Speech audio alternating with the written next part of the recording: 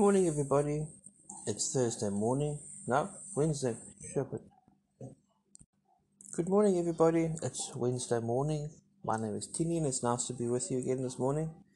This week, we're talking about eternal perspective and how it differs from what we see and experience a lot of the time here on earth. And today, I'd like to share a little bit about Isaac. Now, the name Isaac means laughter. And Isaac's father was Abraham. God called him to leave his father's house, to go to a country that God would show him, and God promised to give him a great inheritance in a lot of offspring and a lot of children, and that everybody would be blessed through him. When we look at fleshly and spiritual things often don't make sense as in common sense to us when we look at it. In Genesis 26, it says in verse 1, "And there was a famine in the land, other than the former famine that was in the days of Abraham." So there's no rain. No rain means there's no crops. No crops means there's no food. And that's a very, very big problem because they didn't have Amazon or Takealot or any of these services to be able to order food from. But if we check in verse 12, it says that Isaac sowed seed in that land and received in the same year 100 times as much as he has planted, and the Lord favored him with blessings. I don't know if you've ever seen the movie Faith Like Potatoes, but it's a very similar thing that happened here. There's famine, and when there's no water, crops don't grow. Isaac was not supposed to have a harvest. There was not supposed to be any reaping after sowing that. The seed would have just died in the ground after it had dried out.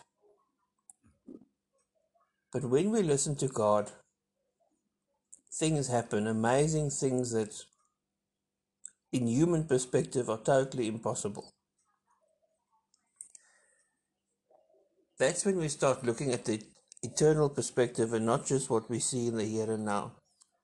But very important is, where do we start with this? We start by waking up in the morning and saying, "Good morning, Holy Spirit. Good morning, Father God.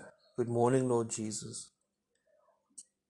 By making time for the Holy Spirit to speak to us. God wants to talk to you.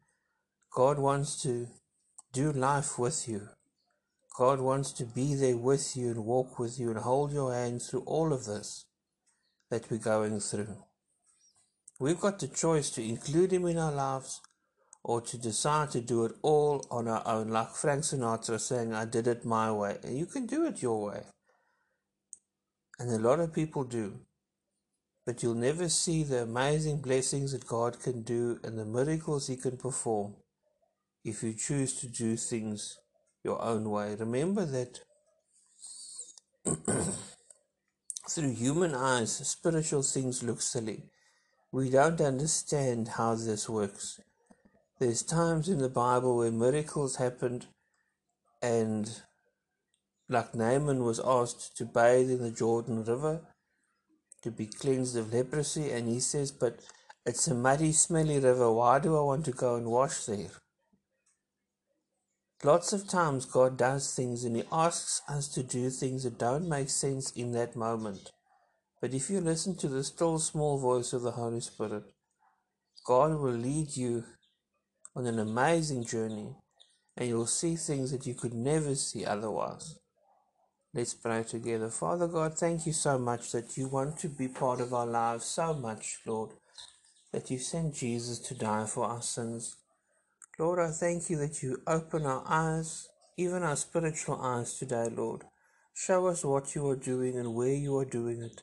Help us to become part of that, Lord, that we can work with you and not against you in these things. Thank you that you protect us this day. Bring us back together safely again tonight in Jesus' name. Amen. Blessings, everyone. You can find us online at www.encmedia.co.za or search for Encouragement Media on Facebook. Send us an email to info@encmedia.co.za. Thank you.